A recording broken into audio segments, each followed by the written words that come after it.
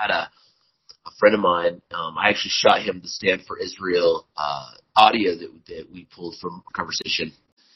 And he texted me back and just was asking me about that he's been really studying the Aliyah, or I think it means ascent, when it comes to Jews, coming back into the land, I believe, something like that. And to be honest, I don't know a whole lot about it, and all that. So I just thought I'd throw it at you guys and just see, what is it, and, just get just some of you guys that might know about it, just kind of get you to break it down for me a little bit. But just wanted to throw it out there and ask the question of what is it, and, what's its relevance, to the worldview that we hold to, and the biblical worldview and things like that. So anyway, I just wanted to ask you guys and get your thoughts. Hey, Richie. Just wanted to kind of touch base on that real quick. Making Aliyah is essentially just going back to the homeland. There are, and really have been, very few Jews who have done so, historically and in the last, 70 years now. Just very few Jews have done so, but I don't know that it's anything more extremely deeper than that. You've got Jews that are going back to the homeland, and so that's what typically today is discussed as making Aliyah, sending back to the homeland, going back to our home place. So as far as how that relates with our worldview, I'm not really sure. Other than that, and I'm not even really sure that all the Jews are going to go there, even before the coming of the Lord. I think one thing I have heard in the past is actually that the fact that very few Jews have ever gone back to Israel since the Babylonian exile, we're talking 2,500 years, is actually another symptom of their rebellion. When I think Deuteronomy talks about it, Leviticus, actually I think it's in Leviticus more, talks about it towards the latter chapters of Leviticus 28, 29, blessings and cursings. It talks about when I punish you and I send you away, that if you repent, when you repent, or if you repent, I will bring you back. But if you refuse to repent, I will extend your punishment. And it ends up getting extended several times.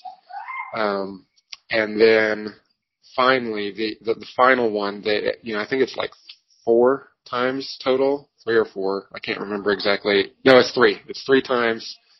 And then the 4th time they finally repent. And then he gathers them all back into the land. And so it's actually the fact that only a handful left Babylon, left Persia, to go back to Jerusalem, to go back to Israel and rebuild the city, compared to the number that were actually out there. The majority of them actually stayed.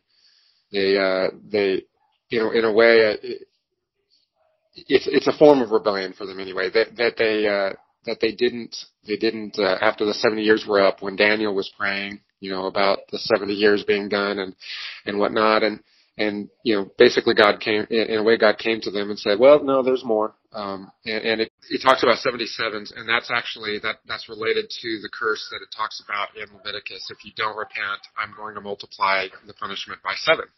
And so it was 70 years at first, and then it was 77s of years. and then that, until the Messiah would come, and that's where we get a lot of that. And then again, there was as we talked about in the Stand with Israel section, again, the rejection of the Messiah was again a symptom that they were continuing to rebel, continuing in their idolatry, and so that was extended again. And so now we've been 2,000 years, and here they are coming back into the land again. But again, it's more and more are making Aliyah because of the persecution that they're facing in Europe, especially right now. But still, just the vast majority of Jews are happy and fine being where they're at and being involved in the world in the way that they are, and they're not really taking up their mantle.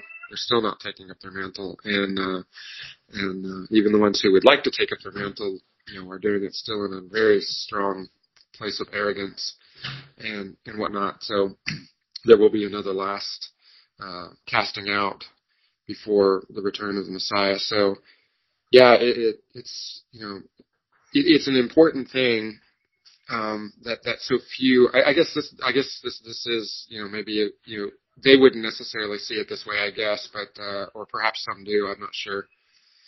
But that so few have made Aliyah, even though there are a lot. I mean, there are obviously a lot of Jews who have gone back up to the country, gone back up to their land. But there's still so many that are out and who have just stayed where they're at, and so the fact that there are so few that have done so is actually still a sign of their rebellion, because they are not going back to the land where God said, "Come back here when I have finished the punishment," and they just continue to refuse to each time. So anyway, hope that helps a little bit. If that raises any other questions, that'd be great too.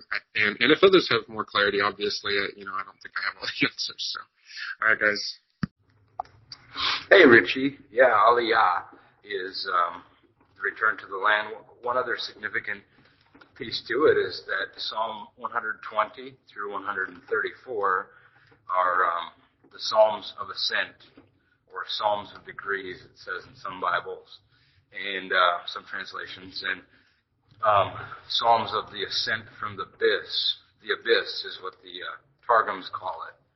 And the Jews would recite those Psalms, right on the heels of the Hallel from the Passover Psalms 113 to 118. And you got, of course, Psalm 119, which seems to point to the Messiah bringing the law forth from Zion, and Isaiah 2, Micah 4. And then from Psalm 119, you jump into Psalm 120 to Psalm 134, and those psalms are called the Psalms of Ascent. And there are 15 psalms, and each one would be recited as they went up the 15 steps to the temple. They would recite those psalms, and of course, expecting Messiah to come back, or to come, I should say, to his temple, as Malachi spoke of and other places in the prophets. But of course, they weren't prepared for his two comings, his first coming. But the Psalms of Ascent, were in the temple, and of course, Aliyah would be, let's go back to the land. And it's actually the last phrase in the Hebrew Old Testament, which ends in 2 Chronicles instead of Malachi. The Tanakh, the Torah, Nevi'im, and Ketuvim, and it ends with "Let us go up." Aliyah. That's the last phrase in the Old Testament in the Hebrew ordered Bible. Oh yeah, another thought, Richie, is that also Aliyah going up has to do with Jerusalem being, higher in elevation and beautiful in elevation from the Psalms, like Psalm 48 speaks about. So going to Jerusalem, the mountain of the Lord, the temple, the mountain, all that kind of language, that's the idea of going up. And not only that, but Cyrus, was prophesied in Isaiah to come and lead them back up. And so the end of Chronicles is the time when Ezra and Nehemiah, and of course Cyrus was appointed by God to be the one that would lead them out of exile. And they would go up to Jerusalem again and reestablish the temple, and which is the mountain of the Lord, the picture of Zion to come, which obviously Jerusalem will be raised up above all, and everything else will go low, and in the millennial time, and Zion is beautified forever. Oh, of course. And then, we can also connect. Why do people get so caught up in Aliyah? The idea of the Jews going back to the land is because the assumption is that they're going to be established forever in the land right now. The overwhelming scourge and Jacob's trouble is not accounted for till one more time disperse the Jews, and then they'll finally say, let us go up to Jerusalem, and forever they'll be there, and all nations will go up to Jerusalem, or not have rain on their land. So that's what's significant about Aliyah in its final prophetic sense of what it is that that's the final restoration. And we know now over history there's been many times where there's been attempted or partial Aliyahs that were proclaimed by Jews, And obviously you got the whole Back to Jerusalem movement, which there's all kinds of different sides to the Back to the Jerusalem movement. Some are about more about Kingdom Now stuff, and some more aligned with the covenant. But anyway, a little bit more relevance to our day when we think of it that way. Man, thanks, guys. That's awesome, David and Jeremy. Man, it's good. It just gives insight. Jeremy, I loved all doing the Psalms and just how the process by which the Jews would go, just looking for the Messiah, looking for that return. For them, obviously, it would be the return, not expecting it to be a dual thing.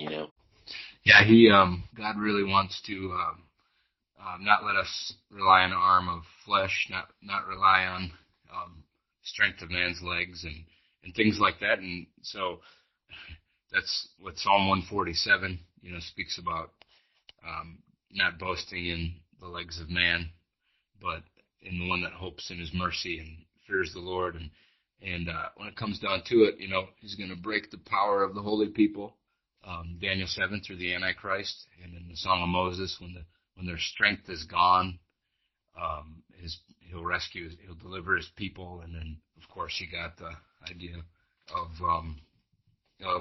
Jacob's trouble and overwhelming scourge in Isaiah 28. And then also, what's that other one? There's another one that talks about, our hope is dried up. Our bones are dry, the valley of dry bones. Our hope is dried up, is what Israel says. And then the resurrection, my people come out of your graves. The hope of Israel is in knowing their weakness, being brought low, and then they go back to Jerusalem under the inspiration and strength of the Spirit. Really, that's what God's doing with people, and with Israel as the exhibit A for people to look at. Paul says in 1 Corinthians 10:18, look to the nation of Israel to learn, how they fell and how you can stand firm. Don't think you're standing firm unless you fall, etc. So I think that's the whole scope of true Aliyah, is pointing to that final God-ordained, God-affirmed and final restoration. Hey Richie, how I see Aliyah, it's a present turning back for the Jews in Israel, ordained by God so divinely, but for future judgment, like Jacob's trouble and all that the prophets prophesy, and after that the dispersion and sifting among nations, and coming back for salvation and restoration or resurrection. So it's not necessarily the mystery, but how the prophets saw turning back in unbelief, first unbelief, and second a turning back in faith, repentance, and confession that Messiah is Yeshua, Jesus, in Zechariah 12 and other passages. Any confusion, ignorance, or bad interpretation of this brings tremendous implication how the church and even the world see the present turning back of the Jews in their Eretz, in their land. So again, we need to have convictions and see clear from the prophets how the things are put on a timeline. And also I think, like Dalton Thomas' book, The Controversy of Zion, with Reggie Kelly, have a lot of passages, exegetical, developed about this Aliyah in unbelief, and after that an Aliyah in faith and repentance. Yeah, Yanut, I agree with what you're talking about there. There's a lot of view that that they're coming back, and I think even among themselves, Jews as well, that they're coming back into the land and never to be removed. I think that's really kind of even at the heart of the never again mantra that's gone on since the Holocaust. This is our place. We are safe here. We will not be removed. Maybe even feeling the same way that the Jews did before the Babylonian exile, in that they were they felt like, God would not abandon them. He would not cast out his temple, his people from his land and all that kind of thing. And I think there's probably a lot of the same kind of feeling and also. But, when you talk about the characteristics of the Aliyah in righteousness and repentance, it's a universal thing. It's not, we're talking now about something that's been 70 years in the making. It's not been, blessed is he who comes in the name of the Lord. It's not been the Messiah of David, the son of David sitting on the throne. So it's obviously not, for most in the church, it seems like it should be obvious that it's not the final one. That it's just another one right now that's very similar to the Aliyah made under Cyrus, to the Aliyah made. I guess that's the kind of the last one. So anyway, just wanted to, I do agree with you, Yamir, and Jeremy. I appreciate the insights too that you were giving with regard to the Psalms of Aliyah in 120 through 134 and what that's all about and what we're looking for. It's good. It's good.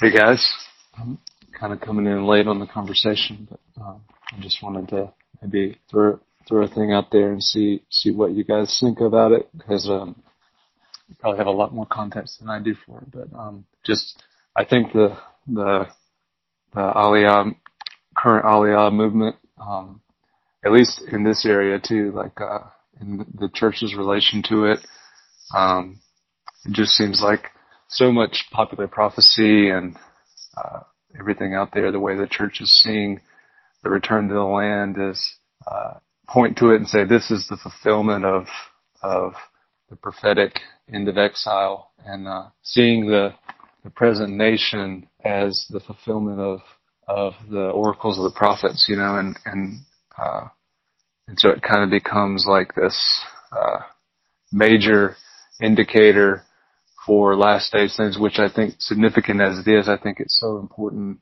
for us to accurately define it in the way that most of us understand, and even what Eunice was saying. And so I was just curious what you guys thought about, Ezekiel 20, with starting in verse 33 through on down, even through 41. It seems like there's some kind of gathering from the lands and it says with wrath poured out, and so it seems like there's some kind of gathering in context of judgment first that results ultimately in the gathering in acceptance in 41, where God is setting apart himself in context to Israel being regathered back to the land, and it's the witness inside of the nations, which kind of echoes Ezekiel 36, that apocalyptic gathering, new covenant, and the witness to all the nations of God being set apart. And so, and Eunice and I were talking with, we actually had a chance to talk with an Orthodox guy that taught at the yeshiva in Jerusalem about this passage, and he was even conceding the current gathering, although his worldview was kind of he didn't really have a radical apocalyptic thing. It was kind of more played out over time, but he was even saying when we were talking with him about this passage that it seems like there is the gathering process that's happening now, and then God is going to bring about judgment, and through that there's going to be the fulfillment of the covenant promise for them to be restored to the land. And so I don't know what you guys think, but I would like to hear any thoughts that you have related to this, because I just feel like it's important relating to the present Aliyah and distinguishing that from the fulfillment of the end of exile, and really having clarity as the church on this, so that we don't lose sight of relating to God and Jacob's trouble and what's about to come. And so, anyways, any thoughts you guys have? Be awesome. Hey, David. Bro, that passage is pretty loaded. Richie, Aliyah, now, if I understand your original question right, so what's going on is your friend is wondering if we believe what he heard in there, what role do we see the Aliyah movement playing right now? If that was his question, then I would say that David Rickman's last question is probably one of the most relevant to answering that. It's the gathering in unbelief idea. And I would say the role it plays, in my mind, guys, and you guys can whatever have chime in on it, but in my mind, guys, I think the significance is there's two parts to it. There has to be. It's not just that there has to be so that prophecy can be fulfilled. It has to do with the witness of God being given to the final generation so that there's one final opportunity for repentance that will really draw many of them, finally to repentance. But so like an example would be Deuteronomy 32. I'm sorry, I don't have the Bible in front of me, but Deuteronomy 32, where Israel's going to say, some of you might interpret this as Gentiles. I think this section is clearly talking about Israel, but they will say, how can basically one put 1,000 to flight unless their rock had given them over, and so the point being that in a military conflict at the end of the age, because it's clearly a eschatological context, that Israel would actually have military superiority over their enemies, and by all means they should actually have a military advantage and should win a victory easily. And they're going to lose. And it's going to lead them to conclude that they're under judgment from God, because it's literally impossible. So I think that a gathering of strength is important for that final witness, and likewise there has to be a gathering of strength. There has to be a regathering, just in light of Ezekiel 20, towards the end of the chapter. Again, I don't have a Bible in front of me, but where when he gathers them again, like David was saying, and he turns his face towards them in kindness, then what happens then is they loathe themselves for all of the evil deeds that they've done. So specifically referencing the final generation, and there's a collective mourning for deeds that they were engaged in as a group, which wouldn't be possible in context to a dispersion. And I don't think it's referencing simply idolatry, because or maybe it could be, but it's not idolatry in a scattered way because of the, like David was pointing out, the regathering first.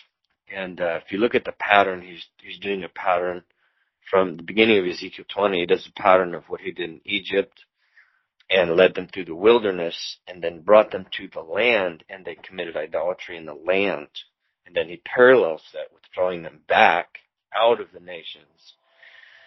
Of course, there's a pivotal phrase there, the wilderness of the peoples. And so he draws them back, and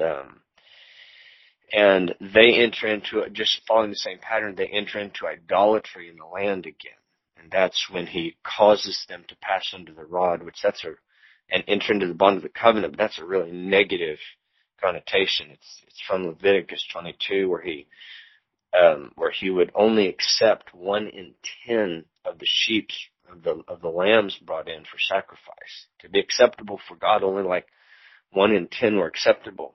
And so they would pass under the rod, and every 10th one they would accept, and the rest would they would just go out into wherever. So, but the idea of there being a regathering in strength, and then there being some sort of collective sin that's entered into that they acknowledge before Yahweh at the very end. I think this is an important part of their collective repentance. And again, the wilderness of the peoples, it's a weird phrase. It's a lot of times in newer translations, it's translated wilderness of the nations, and it's not really a good translation because the word am there, not the word goy, it's not goyim, it's ayim, which is not the word generally translated for Gentile nations, right? It's the word am, as in, and many times, not exclusively, but many times it actually refers to the people of Israel, like ami lo ami in Hosea when he says, "You are my people." You who were called lo ami, not my people, I will call you ami, my people. So that term is not the word, and it just at first glance it's kind of deceiving in that translation. It looks like it's part of the word goyim, and it's not. So it's I will bring you into, or actually I will bring you towards. It could be towards or into, either way. That participle there. And I will bring you into the wilderness of the Amim, or the people. And another interesting thing is, like, you don't often find the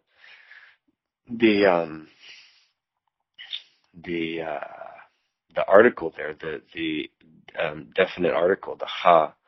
So the ha Amim would be the people, and you don't find it as often with because there's not a need to reference that in context to the goyim, because it's just everybody else, nations, and so the people. I'm unsure about what the reference means, honestly. So a lot, of a plain interpretation of that passage, hinges on that and that phrase. But anyway, so that's kind of my interpretation of that, David, and my thoughts on the Aliyah movement. Richie, love you guys.